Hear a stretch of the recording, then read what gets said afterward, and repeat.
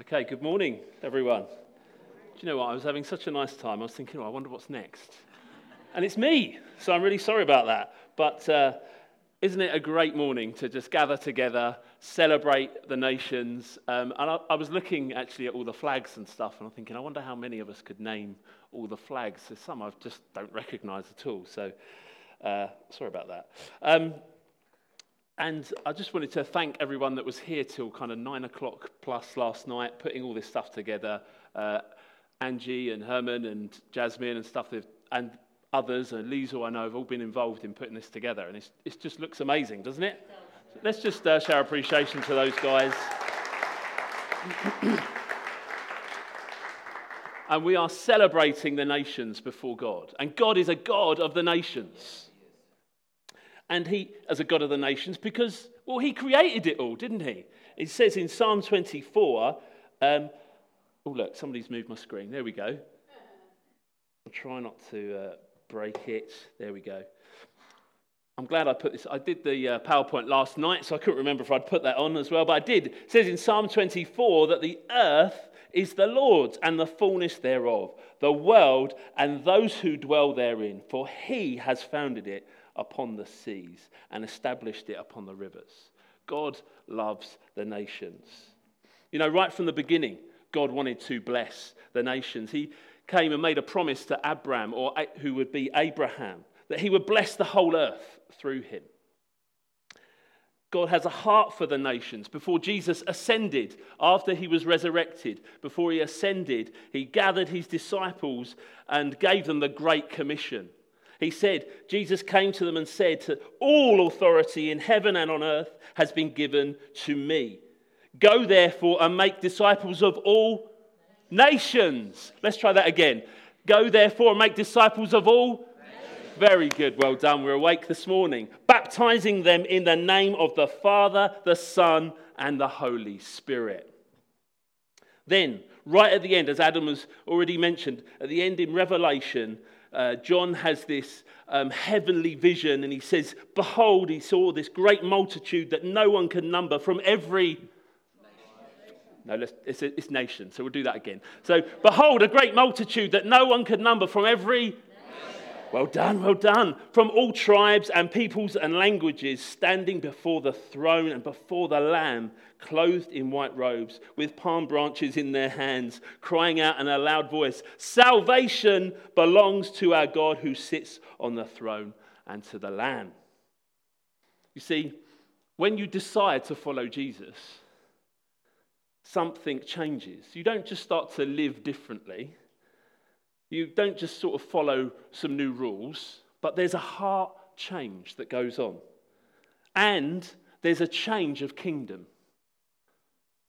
You become a people. You become a chosen people. If you're here this morning, if you know Christ, you are a chosen people. To be part of this church, his body, is something special. You don't just join church and get on a rota. That's not what it's about. But you are a chosen people. And this morning we're going to look at some verses about what it is to be part of this chosen people, this holy nation that you are now part of. We celebrate all of these nations today, but they can only come in because of what Jesus did. We're going to look at two chunks of scripture that kind of say the same thing, but we're looking at what the church is and how we, Gentiles, those who are outside of the Israel nation, who are not Jewish, how we are drawn into this promise of God. We're going to start by looking in Ephesians. So if you have a Bible, you can turn to Ephesians chapter 2 from verse 11. The words will appear on the screen. And then later on, we're going to look at how we got drawn into that in Colossians. So let's read from Ephesians 2, verse 11. James, if you could just keep up, that would be great. Therefore, it says, Ephesians 2, verse 11. If you're new here today, if you're a visitor, if you're not used to coming to church, if you're not used to reading the Bible, this is a letter written by the Apostle Paul to the church in Ephesus to encourage them, to teach them.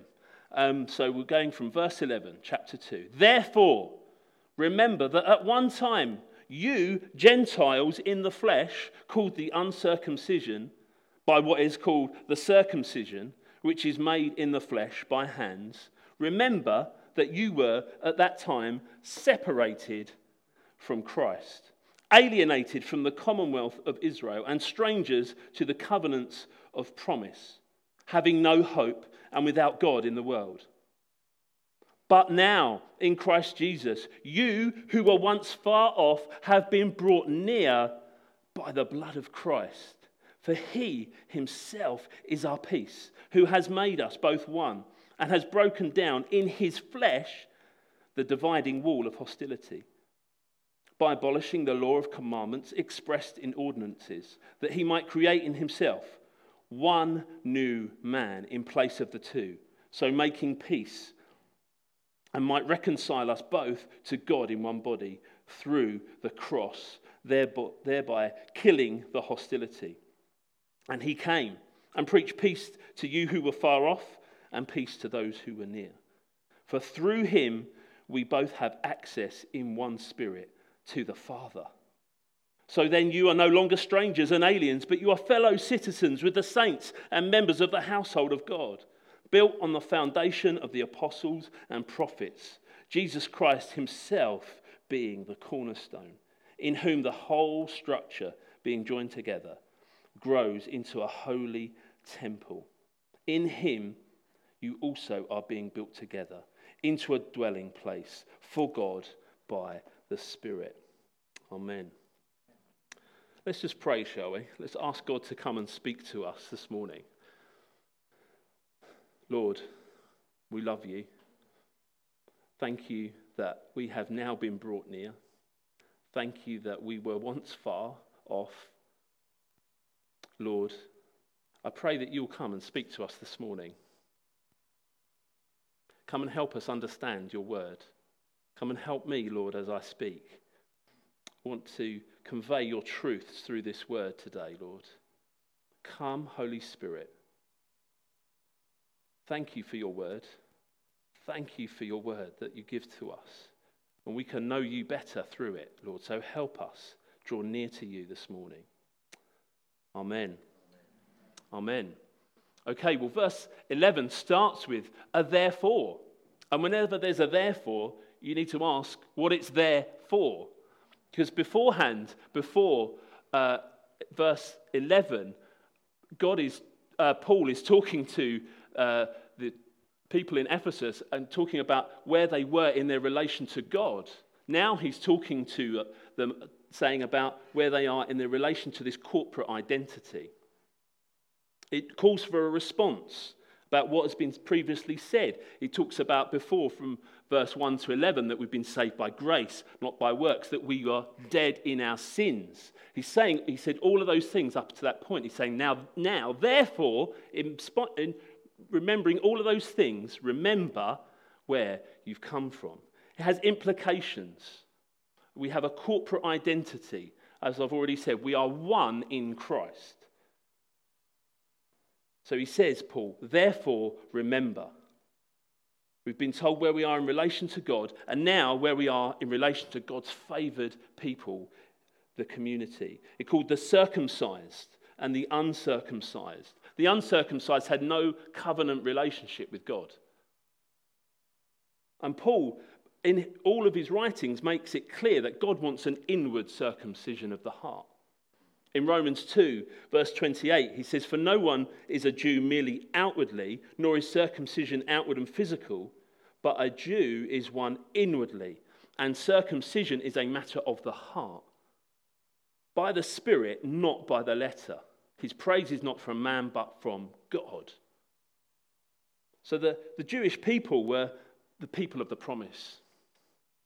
The promises of God. And we Gentiles, everyone outside of Israel, everyone who wasn't Jewish, were aliens to the commonwealth and such promises.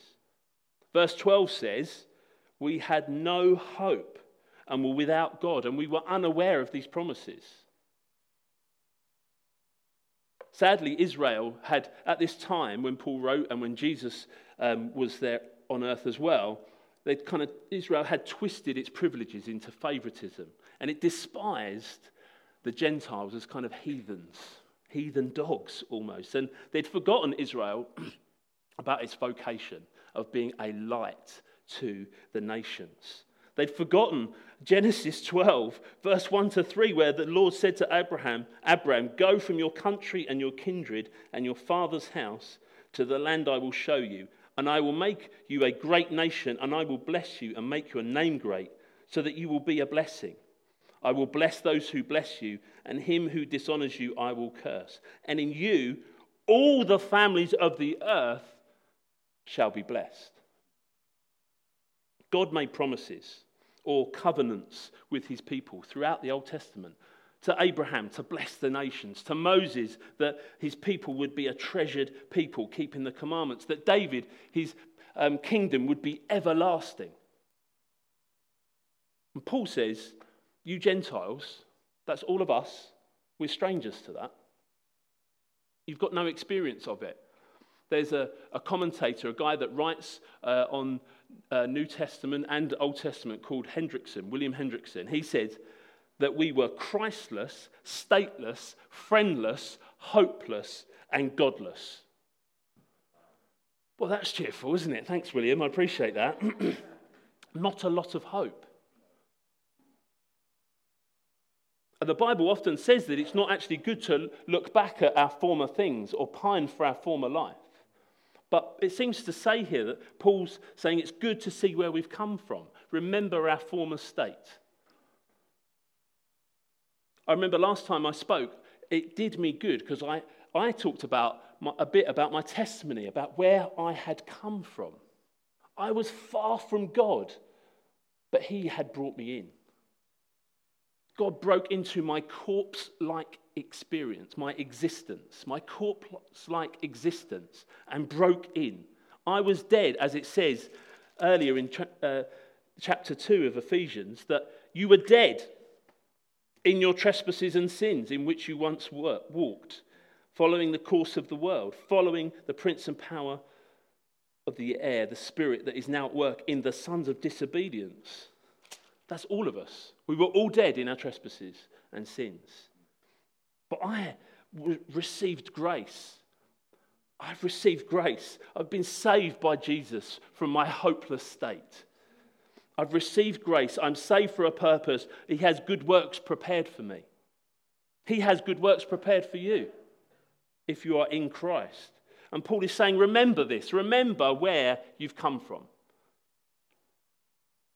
I like to remind my kids about, giving them a sense of belonging to our family, talking to them about who we are as a family, our kind of what we try to represent. But also, I try to draw them into something that you are part of something bigger than just our family. You're part of his glorious bride that is global. Moving on in verse 13.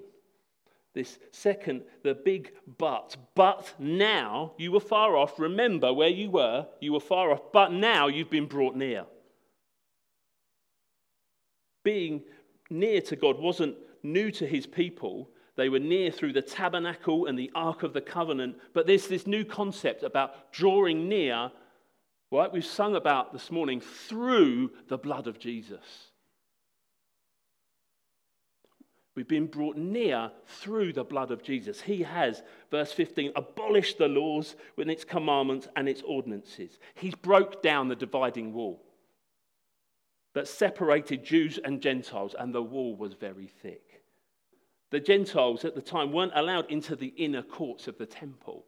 There was even an inscription on it that said about the Gentiles, they only had themselves to blame for their death if they passed beyond it. Serious contempt. But he broke it down, Jesus. He broke it down by abolishing the law. He was born under it, he lived it, he fulfilled it, he was pure and righteous. You won't find any fault in him. He fulfilled the law perfectly by becoming sin for us, by being cursed for us. Cursed is he who hangs upon a tree. The law was thoroughly fulfilled by Jesus. Hallelujah. He died to the law. We have died to the law. We're crucified in him and we are alive in him. Hallelujah. He unites us now. We might be from many different nations here this morning, but we are united as one new people. We are God's new humanity.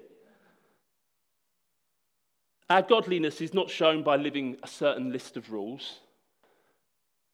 God's abolished it, and he's opened the way for the nations to come flooding in. It's vital to understand that we're not under law.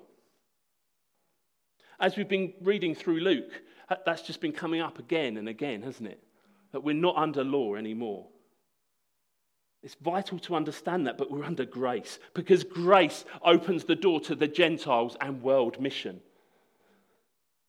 We've got direct access to God through the Son. Direct access to God. We have got direct access to the creator of the universe. Not through following laws and rules, but through the Son. We've got access. We're accepted. You're accepted and you're a new creation. Did you know that?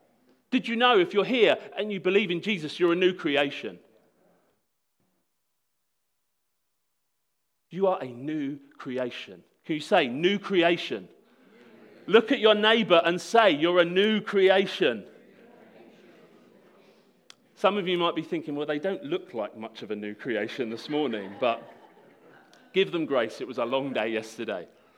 But we need to realise this. We're a new creation. Our acceptance in God is so we can also accept others who might seem unacceptable. We'll never get this. We'll never move forward in our faith until each of us know that we are thoroughly accepted by God if you are in Christ. He has dealt with my rejection. You know, I always wanted to fit in. I always wanted to be in with the in crowd. I always wanted to be with the cool people. Always striving. But he's changed me. I'm a new creation. I don't care about the in crowd. I mean, I'm in my 40s now, so I don't think there is an in crowd in the 40s, to be honest. But I remember a guy saying to me when we lived in Bury St Edmunds, he was a dad at the school gate who became friends with him. He would say, there's a peace about you. Do you not worry that if people aren't talking to you at the school gate? I was like, if they do, that's good. If they don't, I don't care. Because I'm a new creation. How has he dealt with my rejection? He didn't wait for me to become like him. Because before you or I had done anything, Christ died for the ungodly. He became like us. He endured total and complete rejection so we don't have to. So we can accept others. This church, his body, can be a culture of accepting people, bringing them in, loving them, and pointing them to Jesus and letting him do the work in them. In secular society, rejection is the norm. Although the media would have us think otherwise, it is everywhere. It's all around us. There's unwanted children, unwanted elderly, there's divorce, there's class and racial hatred. There's a fractured society, which actually I think is more prevalent at the moment than ever. Or in my lifetime. And we're to provide an alternative to this. To rid ourselves of these things that have characterized us before we were Christians. We're exposed to this rejection and we can then bring it in with us, but actually we need to change our mindsets. I used to have, when I first became a Christian, issues with other churches. I used to think, actually, they weren't as good as ours. God has really had to do a work in me and change my attitudes towards many things. I don't have that attitude anymore. He changed my attitude towards immigration. Before I was a Christian, I had a bit of a problem with that. I just want to be honest with you. But he has changed me. He has renewed my mind. I now want to see these people coming in who are here for refuge, for safety, for economic reasons, seeing them as people, as opportunity for the gospel. The nations are coming to us so we can see them as gospel opportunities. You know, we don't have to go now to Africa to reach Africa. The nations are coming to us. We need to accept others as Christ has accepted you.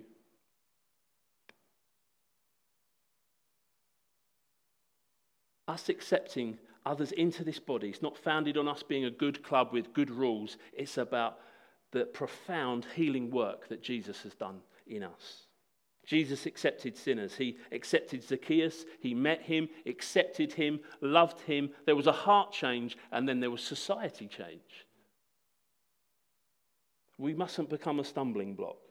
Accept others and our differences from different nations. God wants unity. So prefer one another in love. And it's important that we get these things right. The church is God's plan A, B, C, D, E, F, etc., etc. You know, it says later on in Ephesians. Ephesians is a great book, by the way. I think for a time my Bible just used to fall open at Ephesians all the time. It's such a good book to read if you haven't read it. It says, the manifold wisdom of God is to be known through the church. The manifold wisdom of God is to be known to the world through the church. So wasn't it great to pray for the church in these different languages today? Yeah. Revival starts with the church. So why don't you be praying for Hope Church? Praying for the two services. We meet, if you're visiting here this morning, we have a 10 a.m. and a 4 p.m. Pray for these services. Pray for our Christmas services coming up. Pray for alphas, pray for Freedom in Christ courses, pray for our connect groups, pray for everything that goes on because the church is his plan. We are all one in the church, united in one body. There's no such thing as a Jewish section or a Gentile section. We are one. One new man, a new humanity. It never existed before Jesus. And I now have more in common with a fellow Christian in China, or with my brother Gabriel, or my brother Herman, or Wilbert, than I do my own neighbour, or my own family, or people that I've grown up with, or that I've known for years, because we're one. We are one. This body, these people, we have amazing privileges, access to the Father, members of his household, built upon, as he goes down later on, the foundation of the apostles and the prophets, verse 20. Our foundations are sufficient as well. Christ is building his church. Scripture doesn't need adding to or changing to.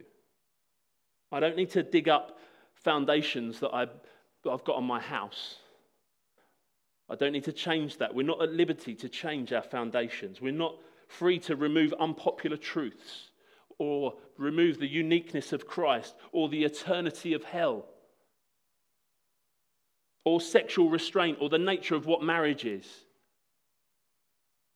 We don't need to add in additional doctrines.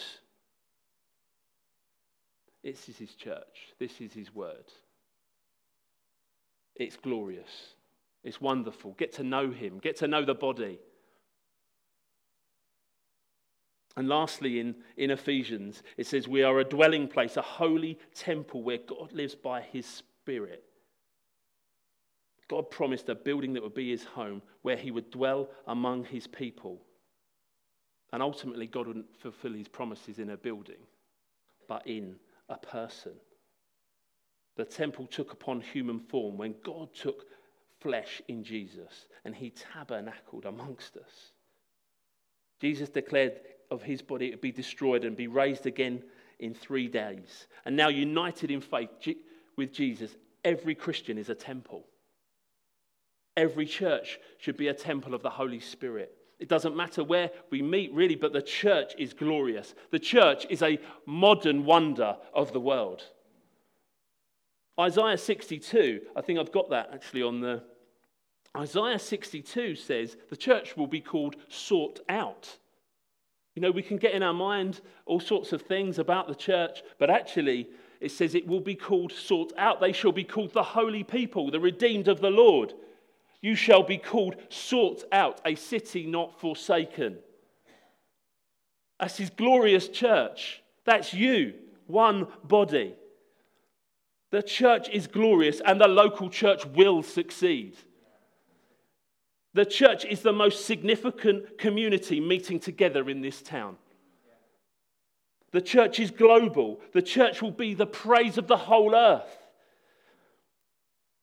Galatians 3, 7-8 says this, know then that it is those of faith who are the sons of Abraham, and the scripture, foreseeing that God would justify the Gentiles by faith, preached the gospel beforehand to Abraham, saying, in you shall all the nations be blessed. God has brought you in to be a blessing to all the nations. Well done. The mission and purposes of the kingdom of God. He's brought you in for that. He's brought you in to become more like him, to deal with stuff that you might have going on. But don't just stay there. Don't stay there just trying to sort stuff out, because actually he wants to move you on to be part of his global mission. We are not part of the Great Suggestion. We are part of the Great Commission. So you are commissioned to reach the nations. You are commissioned to reach your neighbours. Remember, when you're in church, however ordinary things might seem, or however unimpressive the surroundings, remember these glorious spiritual dimensions of your church. You're welcomed into the precious family of God. So love these people. Look around, this is your family. We're being built upon the foundations of Scripture. Listen to the teaching carefully every week. Give yourself to worship. You're being constructed as a dwelling place of the Spirit of God. Now, you might be thinking, well, look, I've grown up in church, or I've got my nation, my heritage is Christian. I know all this. Or you're wondering, well, how do I be a part of this? Or maybe you think, I'm okay. I've got my family. I'm a good person. Well, Colossians, last verse, Colossians 1, 21-23, tells us something similar. Excuse me. It says, and you, again, our friend Paul is telling us something similar. He says, and you who were once alienated and hostile in mind, doing evil deeds, he, that's Jesus, has now reconciled in his body of flesh by his death in order to present you holy and blameless and above reproach before him, the Father, if indeed you continue in faith, stable and steadfast, not shifting from the hope of the gospel that you heard, which has been proclaimed in all creation under heaven, and of which I, Paul, became a minister. Our friend Paul, again, is telling us that everyone is alienated. Not just separate. We weren't just, God was over there and we weren't quite sure what was going on. No, we were hostile in mind towards him. So you can grow up in church, you can grow up in a Christian heritage or nation, and you are still alienated from God. You know the words, you know the songs, you know the stories, but do you know him? Do you really know him? I say this to my kids all the time. I say, guys, it's good, it's great to know these stories, but you can't hold on to me and my faith. You guys, you've got to know him. You've got to speak to him. You've really got to get to know him for yourself.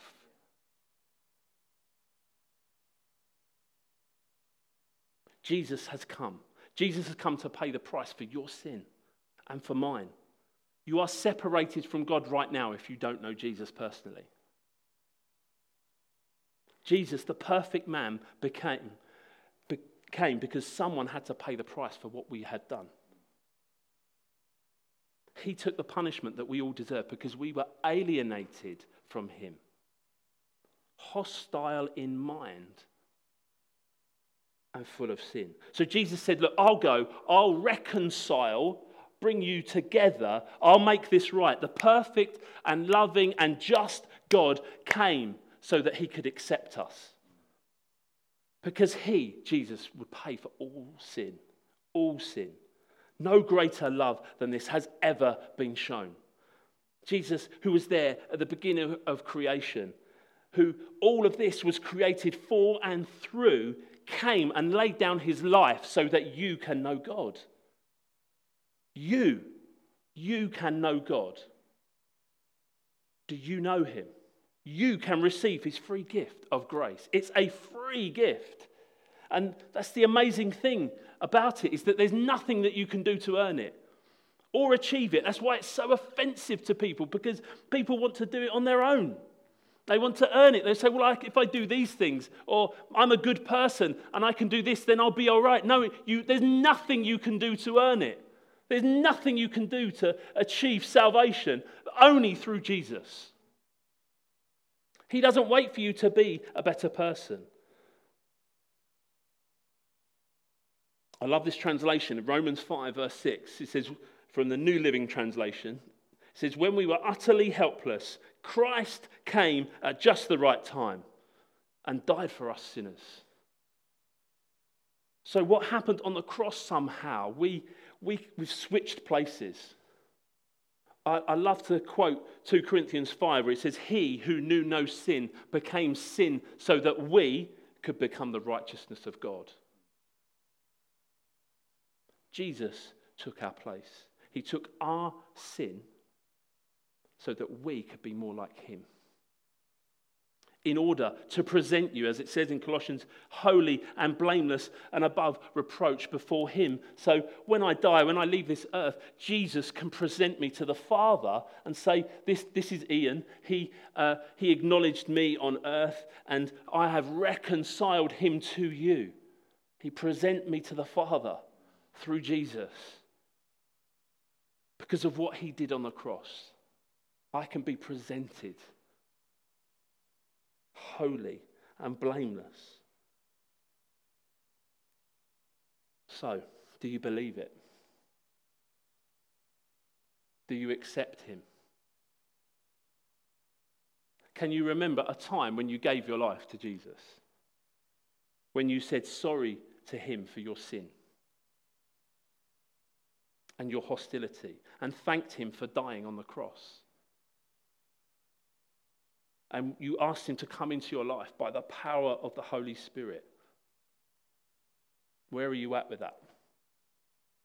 If everyone you know stopped believing, where would you be? Would you follow them, or would you follow him? Would you cling to Jesus? And you know, this morning you can come to him right now. And it's easy. And all you have to do is say those words of saying sorry, thank you, please. And I'm just going to pray that prayer. So why don't we all bow our heads? And if that's you this morning, if you think, well, I kind of know the stories, I've grown up in this, but I don't know him. I've never given my life to him. Or if you're looking in saying, I want to be part of this, then you can do that. All you have to do is just say these words after me, just in the quietness of your own heart.